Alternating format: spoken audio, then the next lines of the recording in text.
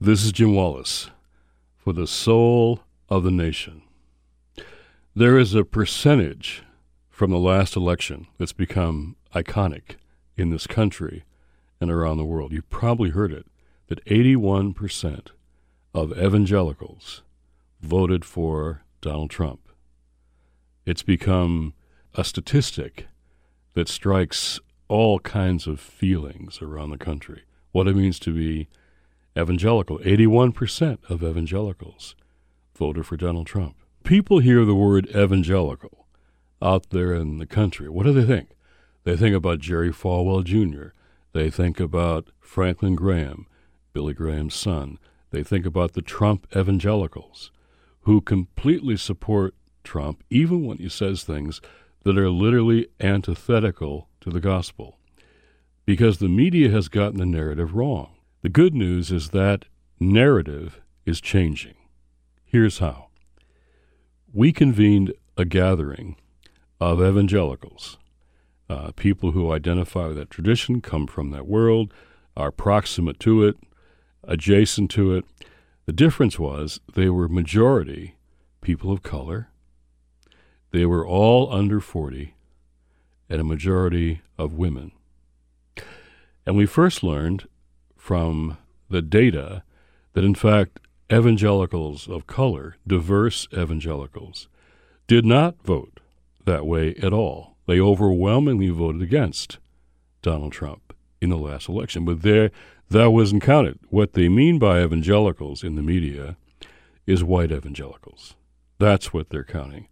And they're older white evangelicals, a demographic that is clearly fading. So I was there. Let me just say, I'm not a person of color. I'm not a woman, and I'm not young. But a number of us invited these younger, diverse evangelicals to come together and tell us what they thought. Because when we were young, a long time ago, in 1973, a number of us, multiracial, women and men, produced something called the Evangelical Declaration of Social Concern. Long time ago. It talked about racism. It talked about sexism. It talked about putting our faith into action. It talked about being biblical Christians who committed themselves to biblical justice.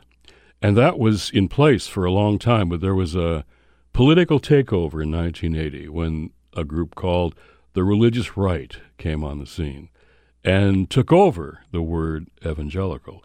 And they were started by a bunch of political operatives, really, Republican right-wing political operatives. And those operatives will tell you today that's what they did. So here's all these younger people. We asked them what they thought about the word evangelical and what they think the word should mean.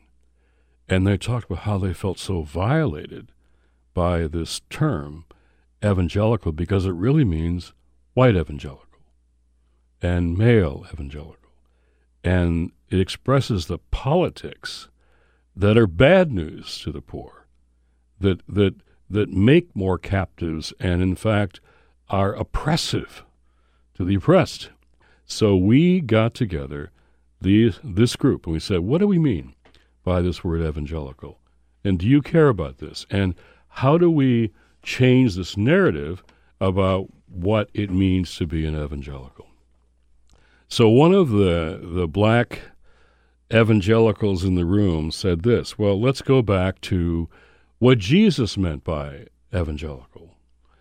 So in Luke 4, Jesus' first sermon, his opening gig, I call it, his Nazareth manifesto, he was doing his mission statement, and he quoted Isaiah. He said, "The Spirit of the Lord is upon me, because he has anointed me to bring good news to the poor, proclaim release to the captives, and to let the oppressed go free." The word good news there in the Greek is evangel, from which we get the words evangelism and evangelical. Now, what that text means, he says, is that good news to the poor and the captives and the oppressed was central to the earliest message of Jesus.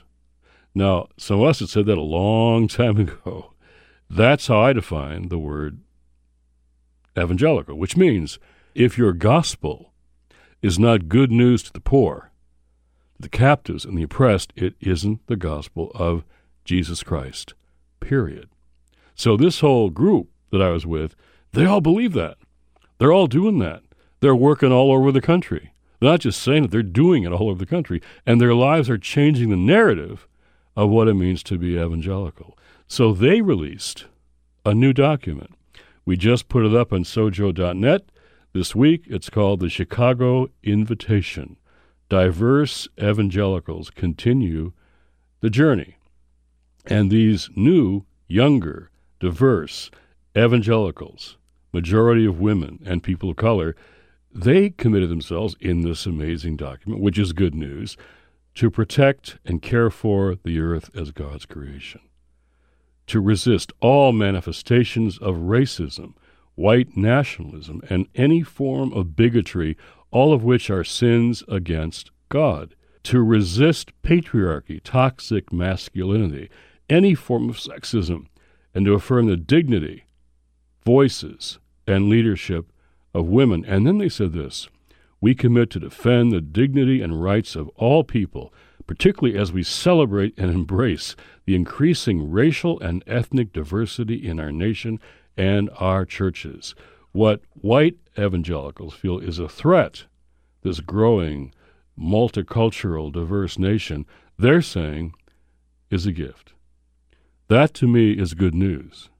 A generation is emerging, rising up all over the country, and they want to go back to what Jesus said evangelicals are, those who bring good news, proclaim liberty, free the oppressed, those who bring good news to the poor. I was excited about that new generation of evangelicals who are going back to what Jesus meant and Jesus said, which will overturn the tables of this old white evangelical world. So that's good news that I wanted you to know about. The Chicago Invitation.